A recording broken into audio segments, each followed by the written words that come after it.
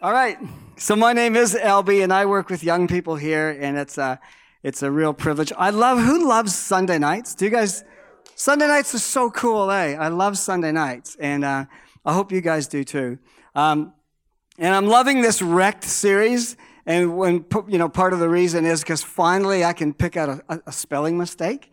This first time that I've seen a legitimate spelling mistake, and I was right. It isn't spelled right, but then I found out that that's a cool way to say wrecked. And so we're going to get into James chapter 1 tonight, and we're going to talk about about trials, as we've already heard tonight. But just to warm up into it, what I want you to do is to think of a time. Let's see if we can get this little puppy going. Think of a time when you were miserable. All right. So identify a time in your mind when you were miserable, and then find someone beside you. It'd be kind of cool if you find someone new. And just talk about that time. Don't make it too deep. Just a time when you were miserable. Share that story. All right, you got like about a minute. A time when you were miserable. All right. So this one should be a little bit better. Think of a time when you were jumping for joy. All right. So tell a story. And again, we've got a peanut slab for someone who's got the best story. Is the guy who won the 44 mil from up in Auckland? If he's here, come on up. I'd like to get to know you. So a time when you were jumping for joy, just share that story. Okay? Now just think about who you think is the richest person that you personally know. All right? Get that person in your mind. You could talk amongst yourselves. You could say, man, I know a guy. He's got $10 in his pocket. So the richest person that you know personally, all right? Think of who is that you know personally. You've met him, her, right? Okay, now, the strongest person that you know personally, have a bit of a think, talk amongst yourselves, just what you see, the strongest person, yeah. There's always a troublemaker in the crowd. What do I mean strong? I mean strong, all right? The strongest person that you know personally. Okay, how about the most influential leader? The most influential leader that you know. So think of that person, all right? Just have a little talk amongst yourself. The most influential leader. So Boy Scout leaders, world leaders, church leaders. All right? Are you thinking? And now, as we move into the message, so we've thought about a time when you were miserable. We thought about a time when you were overjoyed. We talked about the richest person that you know, the strongest person you know, and the most influential leader that you know. And if you were normal, I can just imagine where your minds were going and where your conversations were going. But now I want to talk about wrecked. And I want to talk about Jesus. And we're here because, we're all gathered around the Bible and we're all gathered around God. And I want to point this out as we move into this message tonight, that Jesus was the leader, was the founder of an upside down kingdom. That there are two kingdoms. And the Jesus that we're talking about and the book that we're going to be looking at tonight is completely upside down from the way human beings normally operate. So when we talk about the most miserable time that you've ever had, we're going to look tonight at a passage that turns that on its head, as well as the most, what are the things that overjoy us? And this upside down kingdom, and many of you have heard of this idea before, but it might be new to some of you. But if you think of the values, that we pick up in the Bible, if we think of the values upon which Jesus built his kingdom, if we think of the values that James is building into his message as we think about this topic of wrecked and the pains and the trials and the trouble that we have in our lives and how we can get through those things. It's a completely upside down value system. So that the richest person, Jesus said that the richest person is the poorest person. His values are upside down. So to be honest, now how many of you thought of someone who was humble and poor as the richest person? Just, let's be honest. Did anyone think of a poor person? No, I'm not putting you on the spot. It's not really a test. you dummies. No, forgive me, no. Okay, now the weakest person, Jesus says that when you're weak, you're strong. The Bible says when you're weak, that's when you're strong. But when, and it was kind of a trick question, so, but, when I ask you about the strongest person, how many of you thought of someone who's really strong? Physically strong or mentally strong? I do, off the top of my head, my instant reaction is to think on the opposite kingdom. There are two kingdoms. There's Jesus' kingdom, and then there's this worldly kingdom. The Bible also says that the greatest leader, the most influential leader, I don't know if we'll ever know, other than, Jesus. But I don't think until we actually meet with the Lord, we'll never know the most influential person on the face of the planet throughout world history. I don't think we'll ever know, because it won't be the person who we think it is, Genghis Khan or, Martin Luther or, some great political leader, some great spiritual leader. Because Jesus says that the one who is the greatest servant will be the greatest leader. So other than Jesus himself, maybe Paul the Apostle, I don't know. Maybe Craig Vernal, who knows? But the person who is the greatest servant will be the greatest leader. It's an upside-down kingdom. Is that right? Does that make sense? And so as we move into this passage in James, and I really enjoyed getting ready for this, because it's really cool when you open the Word and you're given a passage to think about, and then you pray over it, and God reveals stuff to the speaker, reveals stuff to me over the last couple of weeks, and it's just really great. And I just really pray that I can somehow convey to you in a way that it was conveyed to me, in the way that it stirred me up and kind of sparked my thinking and challenged me. And I just hope that that's what we do tonight. So without further ado, we'll read the chapter or the verses. And my title tonight is No Pain, No Gain. And that's a title, that's a saying that we've heard many times. You hear it around gymnasiums, you hear it on sports fields, you hear it in different places. No pain, no gain. And let's read James 1, 2-4. But let's pray before we do that. Father, we thank you so much, God, that you're here. We thank you, Father, that you are building this upside-down kingdom throughout the earth, Father, for 2,000 years since Jesus began his movement. This upside-down kingdom is exploding across the planet. And Father, we just thank you for this book of James, and we just pray that as we look at these words tonight, we ask you, Father, to open our hearts afresh. Some of us maybe have heard these words 100 times. Some of us, this will be the very first time we've ever heard it. And to both groups, Father, we ask that you just open our hearts afresh as if it was the first time that we were hearing these words, and give us something fresh. Father, you ask us to every day to find our daily bread.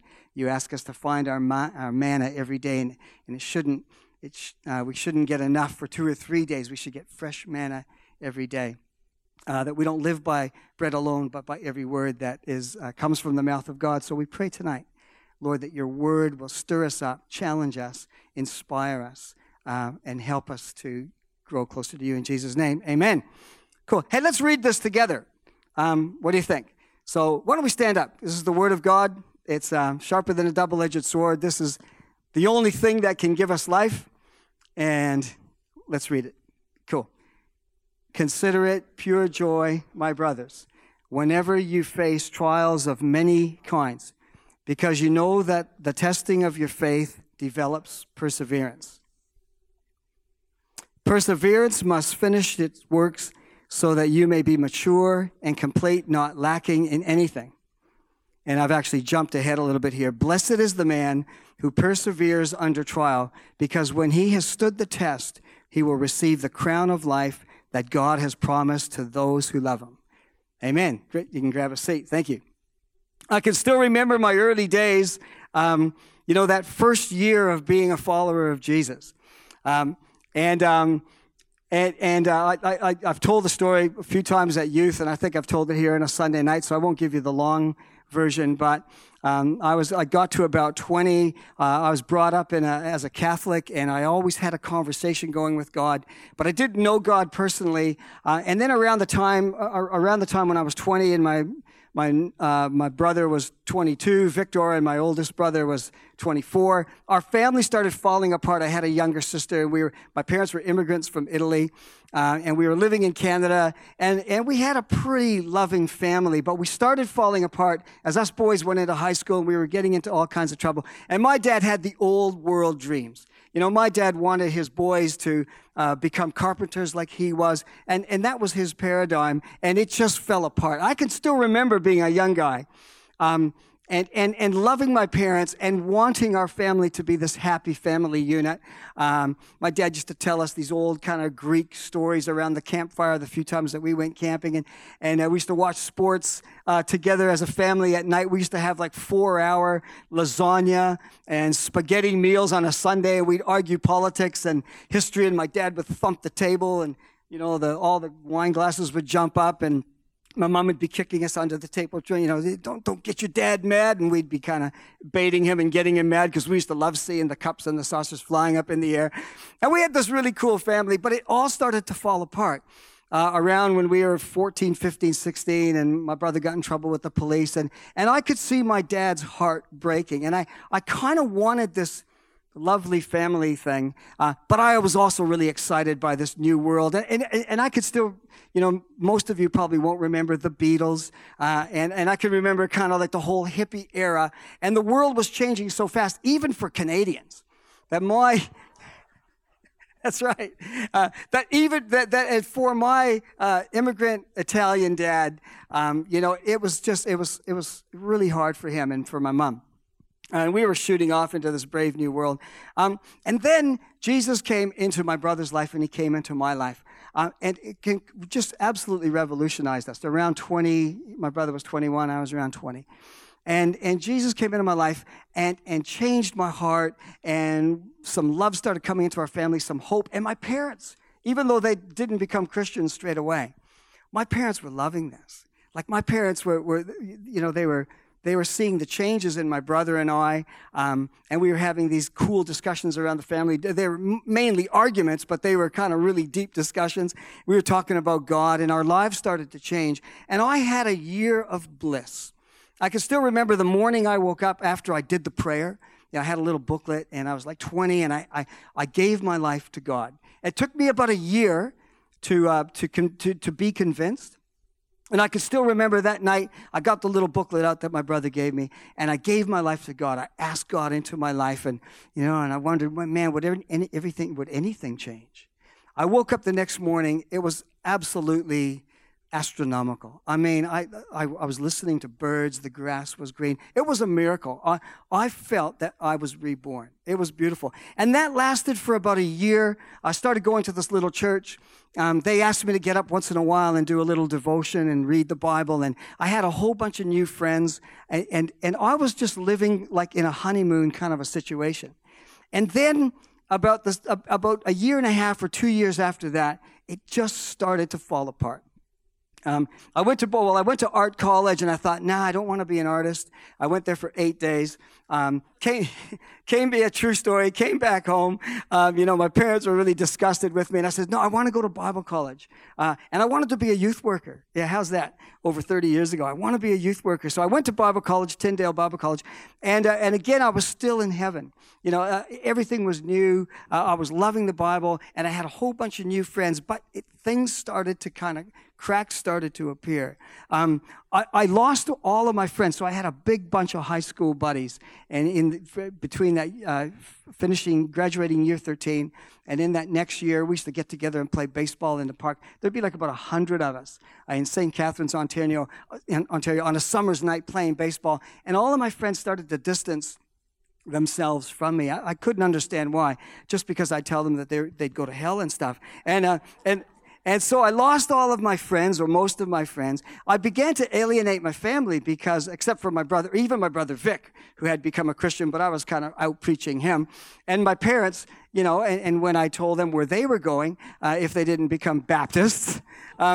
So I kind of was alienated from my family. I remember my sister, who had been my best friend, 2 years younger than myself, and she was disgusted with me. And then I ended up in this Bible college, and I realized after about 6 months that these new friends that I thought I had, because just kind of, I was living in this honeymoon, shiny kind of thing, and I just thought, man, I got all these new friends, and they're just as close to me as my old friends, and so I don't need my old friends. I don't even need my family. And then I began to realize that was just all an illusion. And I really didn't know these people, and I started to have some doubts. And I'll never forget, about a year into it, and it was a winter's night, and everybody else in the Bible college, there was about 1,000 of us living on the campus. And I started to have my doubts, and I realized that I was alone. And that Friday night, everybody had somewhere to go. There were parties, and a lot of people go home on the weekends. And I couldn't go home for one reason or another. And I was asking a couple guys, well, what are you guys doing? Oh, well, we're going to go do this, but we haven't got a spare seat for you. Well, how about you guys? Like, well, we got this thing we're going to, and sorry, you can't come. And I was in the college. It was like about 9 o'clock, and I was by myself.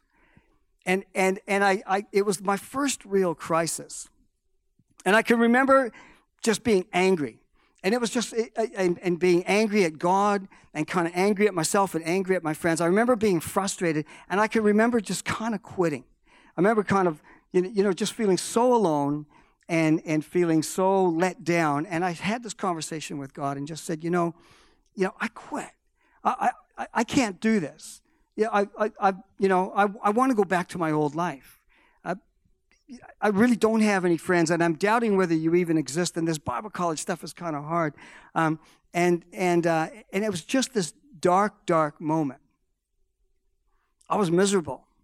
That was a miserable moment, and I'll never forget. It was almost like a kind of a last gasp. I grabbed my Bible. I had a New American Standard Bible. I can still see it, and I flicked it open. And I said, "If you want to talk to me, And I was just an arrogant young guy. He says, if you want to talk to me, God, well, this is your last chance.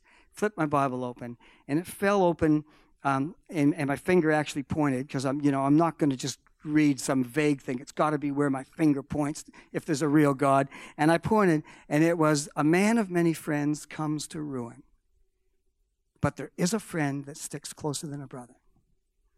And I had nothing. I felt like I had lost everything.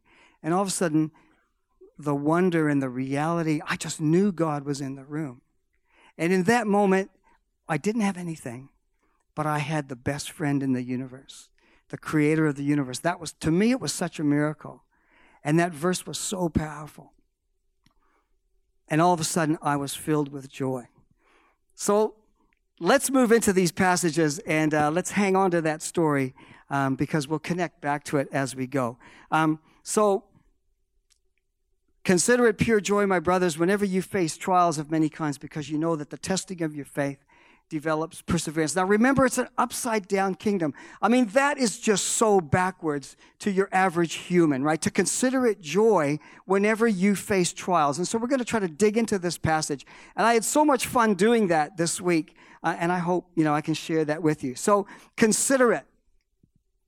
And we're going to just kind of go through the words. I was inspired by my young people the last couple of weeks, because we've got young adults who are preaching on a Wednesday night. And Daniel Nicholson, I just got a shout out to Daniel, because he took a word out of Philippians, and he preached from the scriptures, and he broke it down word by word and sentence by sentence. Sometimes I slip away from that and just talk about big ideas. And I was just really inspired by Daniel, so I want to give him that credit. And so it inspired me to do that here for us tonight. So consider. And I just looked up, I'm not a Greek scholar. I'm Italian, right? So hegomai is the word for consider. And there's some secrets as you look into the words, and as you try to really understand what the Word of God is saying. That's when the gold comes out, when you spend some time and you meditate and you kind of regurgitate on it. So so I looked into this word, consider it, and it's an interesting word. So consider it. So it's given almost as a command. So you don't have a choice. James is saying to you in this passage, consider it, right? And the word comes from the root word in Greek, which is kind of has the sense of governing or leading the way. It also has the meaning of counting, esteeming, regarding, thinking, considering. So when you think about this word, as we try to get into handling when our lives are wrecked, the first thing that he's saying is to control your mind. So this word isn't just a kind of a lazy, let your mind drift, expecting someone else to do the work for you. It is a command that says to you to lead the way, to govern your thinking, control your thinking, and to regard and to consider. And now we're going to look at what you're meant to do that with. But the first key is this, that you just can't let yourself drift.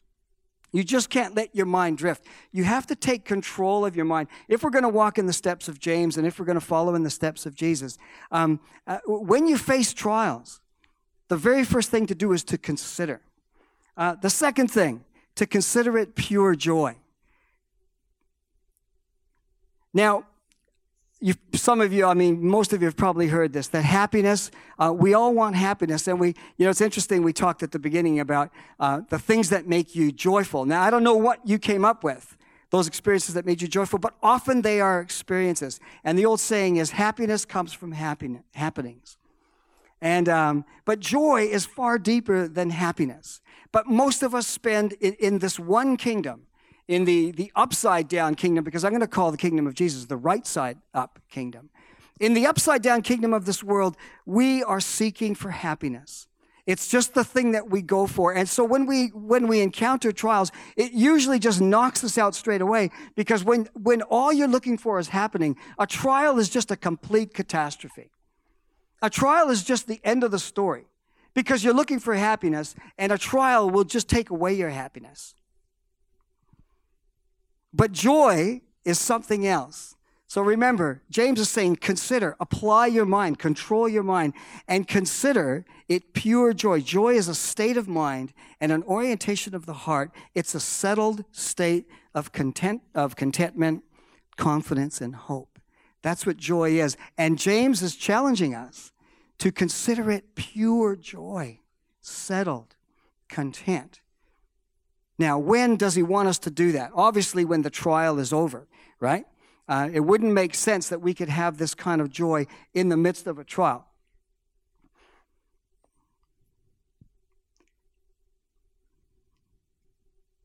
But James isn't saying that. James is saying to consider it pure joy when. Now, this is just a quote that I have. It is impossible to live without failure.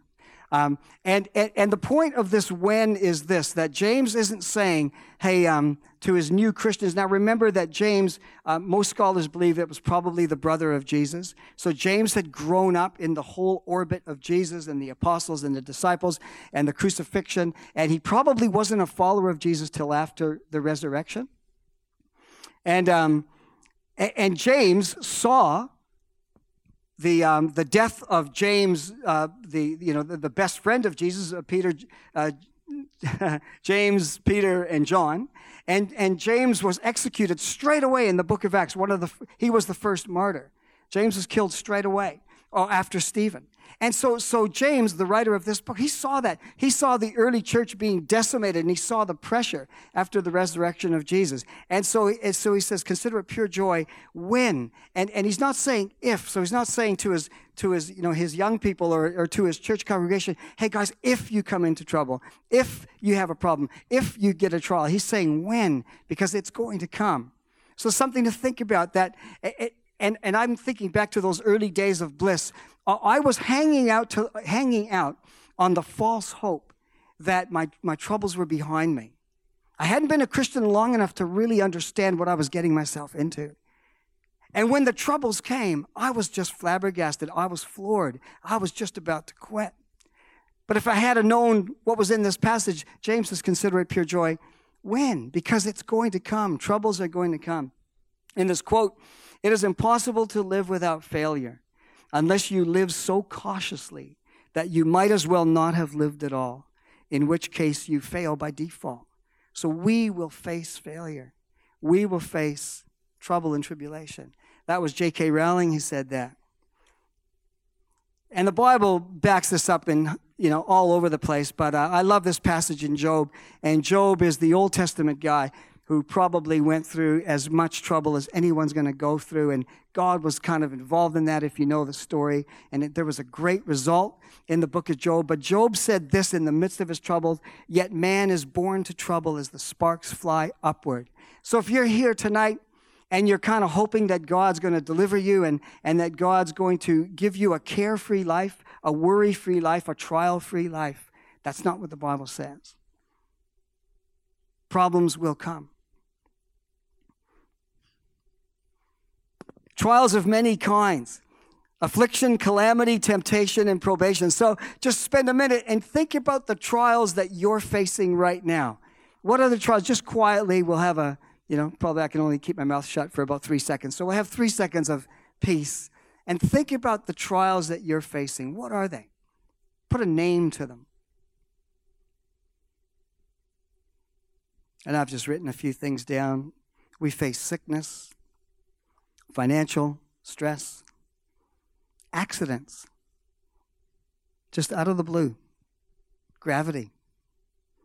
We might have enemies,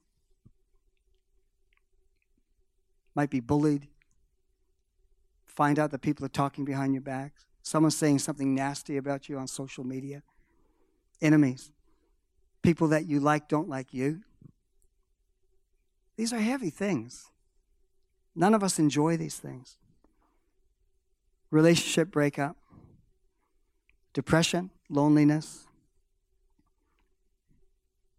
What are the things you're facing tonight? James knew full well, and Jesus knew full well, that as we try to follow him, we will face trials of many kinds. And I love that quote. That quote quite inspired me, that it's impossible to live without failure. And if you're a baseball fan, I know there's some Americans in here. The greatest batting average, can someone shout that out? I think I got one peanut slab left. Who was the baseball player in history who had the highest batting average across his entire career? It wasn't Babe Ruth. He had the home run record for a long time. It was Ty Cobb. And he... Did he? All right, okay. Give Curtis a hand. Come on, get him up here. Come on, Curtis. Come on. Oh, he's a shy American, so there's your peanut slab. It was Ty Cobb. Do you know what the average was? No, 366. And I love this statistic. This encourages me, which means that out of 1,000 times at bat, he got a run 366 times, which means that he failed almost 7 out of 10 times. And he's got the highest batting average in the greatest sport in the world, Major League Baseball. But that encourages me. Doesn't it encourage you? That you can fail 7 out of 10 times. Most of us just crash when we fail 1 out of 100 times. Failure just disappoints us, and it breaks us and discourages us and makes us want to quit. And yet the greatest baseball player of all times failed 7 out of 10 times, and he was considered the greatest. And if you look at the lives of almost anyone who did anything, you can't make an omelet without breaking a few eggs. So failure is not optional. So we're carrying on. Consider it all pure joy when you face trials of many times, because you know that the testing of your faith. Now, this was just a really cool mind blower for me, because when you think of the word test, now, university students, I guess, or high school students are writing exams, and university students are finishing up, and it's a time of testing. But what do you think of when you think of the word test? And for me, tests were horrible things. And my definition of a test in high school was it's a device construed by the devil, given to an evil educational system to prove emphatically once and for all how dumb I was.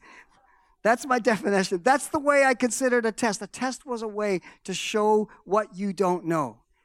And when we think of the word test, and I can remember when I first started reading this, when the Bible talks about God tested Moses, and God tested David, and God tested Peter and James and John, and he tests his children. And in this verse here, it's talking about facing tests. And I had this negative connotation on what a test was. But when I looked into this word, and it's a beautiful thing, the Greek word is dokimion, And it's a test, it's a trial, but it's for proving. It's not to show what a failure you are. It's proving what's genuine in your life. It's showing you what's genuine in your life and showing you the good that is in you. And as well, it's a word, that Greek word refers to the testing of gold and silver. And it's the process. And again, I got a hats off to one of our young people, Kyle, who spoke earlier this term. And he talked about the process of refining gold. It was beautiful. And so that word refers to that testing process that not only proves how pure the gold is, but it also refines you all along the way. And that really should be the way a real test works. A test shouldn't be to show how dumb you are. A test should challenge you to study, and a test should actually make us stronger, and it should help us to aim at a goal. And it's exactly what it means here. And I love this passage from Job as well. I remember the man who probably underwent more testing and trial than any of us. But he knows the way that I take. When he has tested me, I will come forth as gold.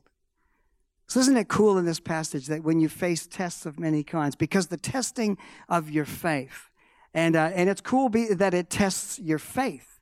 It doesn't test your unbelief. It tests your faith. So God is looking for the positive things in you. When you undergo trial, you're counting it all joy because the testing of your faith is proving the good that's in you. It's showing you the good that's in you. And it's also indicating the things that have to be changed. But it's encouraging. It's the testing of your faith. It's refining you. And here's the kicker. So consider it all joy when you encounter these trials. Because the testing of your faith does what? So when you're going through a trial, there's a reason. There's a reason for it. We know all this, but it produces perseverance. And the word there is hupemone. It's the characteristic of a man. Now, just let me back up for a second before I read that.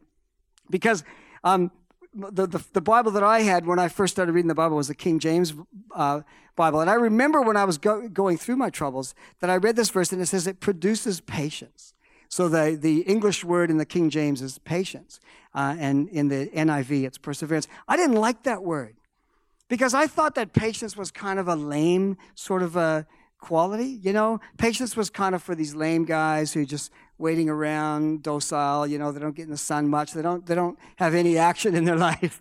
They can't snowboard or ski or anything, and they're kind of waiting around. Patience. I never wanted to be patient.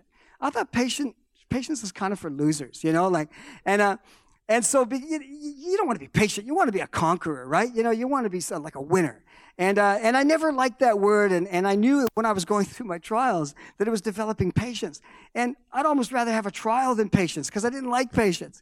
And then I found out that patience is nothing like that at all. Patience, this word hupemone, is that the characteristic of a man who is not swerved from his deliberate purpose and his loyalty to faith and piety by even the greatest trials and sufferings. It's courageous endurance.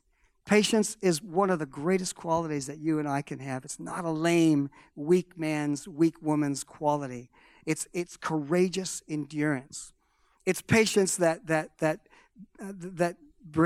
brings about victories in the world. It's patience that brings about greatness. It's perseverance. Those that can aim towards a goal and they can handle any problem and any discouragement, and yet they just persevere. And how many times have we got the greatest athletes in New Zealand's history? They're men of perseverance. They're women of perseverance. Isn't that right?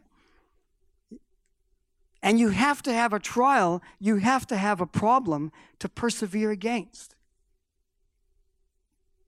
That's why we count it all joy when we encounter trials of many kinds, because we know that they refine us and they develop this quality, which is one of the greatest qualities: perseverance, courageous endurance.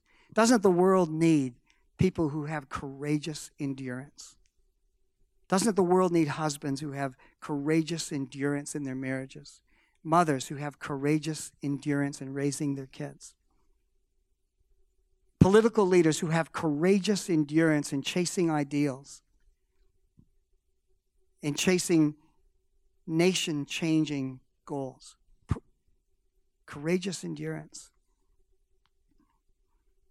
And so, to finish up, I've written out this equation of the Spirit, and this is kind of, I think this is very much of the upside-down kingdom. This is the way you and I operate in the upside-down kingdom, the normal human kind of life. Now, you won't understand this because this is my life, but this is how it goes. I was lost. Now, this is how it works. And if we can, if the guys can come up.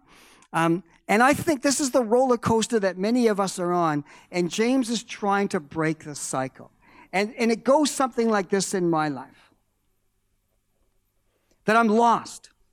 Now, I was ultimately lost when I was 19. I didn't know God. I had no hope. I was going to hell. And then I was found. And when I was found, it equaled joy. I had a year of bliss. And in that first year of joy, where I found God, and man, I just had dreams and visions that I was going to be the best Christian in all of history, because he had saved me, and he saved my brother, and then he saved my mom, and he saved my dad, and he saved my sister, and some of my friends. It was unbelievable. And so to my joy was added determination. And I can still remember that night when I was just completely devastated and I wanted to quit. And then, and that verse, God spoke to me. I felt, that was his personal voice to me. There's a friend that sticks closer than a brother. That night, and many times afterwards in many other trials, I gave everything away. I said, God, I don't care. I was crying. Well, no, I wasn't crying. Water came out of my eye. Don't know where it came from. But I just had this amazing time with God. I had no friends. I felt like I was losing my family. I've lost my old friends. I didn't know where I was going. I didn't know if I was going to finish Bible college. I was just in one of those black, deep pits. And God came into that black, deep pit with me. And he said, Elbs, a man of many friends comes to ruin. You don't need friends. And along with that, it was like, you don't need money. You don't need health. You got me. And I had that experience, that true experience. And I want to ask you tonight, have you ever had that experience where you can, as much as you can say, as much as you can, knowing yourself, looking as deeply as you can within yourself to say, Lord, I give everything away and I want just you. That's what this is all about. That's where the joy comes from. And I sold everything and I had just Jesus. And then I had peace. And man, I can remember the next week at that Bible college, I was just walking on air because I wasn't tied to anything. I had this amazing experience of, it's me and Jesus, that's all I need. And then I became content. And then I started to cruise. It's all in the equation. Because I know it didn't last for long now. I've got diaries. I could look back to the exact point after that experience. But I just started to cruise and just started to go back into the upside down kingdom. And then I would have had another trial. Couldn't tell you what it was, but I know I would have had another trial, failed an exam or lost a girlfriend or something. And then I was shocked, I was angry, and I was dismayed. I went back into the cycle. And we all go there, shocked, angry, and dismayed. And then I would do some soul searching. And verses like this began to speak to me. Count it all joy. And I look into my soul where I can't count it all joy. Man, I've lost everything again. My life's a mess. And then God begins to speak to you. And you do the soul searching. And then you remember. You remember that time of joy when you had nothing. All you had was Jesus. And that was good enough, right? Then you remember. Then you repent. Say, Father, take me back. Give me that first love back. And then he restores you. He never leaves you anyway. You just kind of stop looking at him. He's always there. And he restores you back into his presence. Then you're filled with joy and determination. And you give everything away to follow Jesus and to fulfill his purposes. And James's hope and his prayer is that you will one day, that I will one day get to a point where we stop the cycle, but we become mature Christians, because that's where it finishes off. This is where it finishes off. This is what James's challenge is about, because perseverance.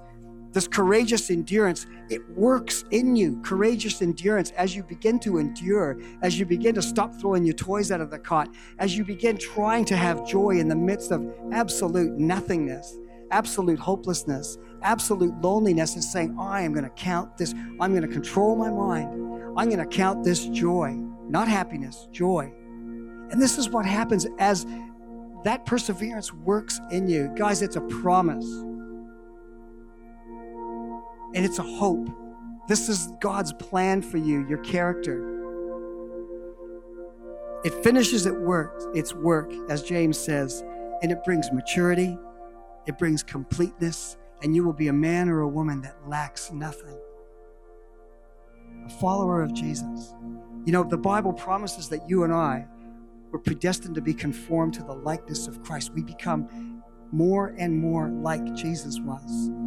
Steady, true, determined, loving, truthful, not swayed by the wind, counting it all joy. The Bible says that Jesus, he faced the cross. He endured the cross with joy.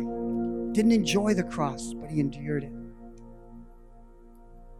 And that's your challenge and my challenge tonight.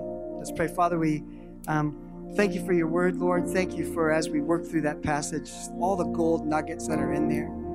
And Father, just pray that each one of us will have heard something that we needed to hear tonight. Pray, Jesus, that some of us on top of the world, you'll keep us there. But there might be some of us who just feel like we're at the bottom of the world tonight. And I pray, Father God, that some of your secrets will just leak into people's hearts right now, that they would consider it pure joy, that they would take control of their minds, that we would take control of our minds. Father, that we would aim for joy and not happiness. Father, that we would face our trials knowing that our trials refine us and they prove what's good in us. They prove the good that's there, the faith that is there, and they continually refine out the garbage and the selfishness, making us into people who are mature and steadfast, lacking nothing, men and women who become like Jesus. All starts with considering it pure joy. In Jesus' name, let it be. Amen.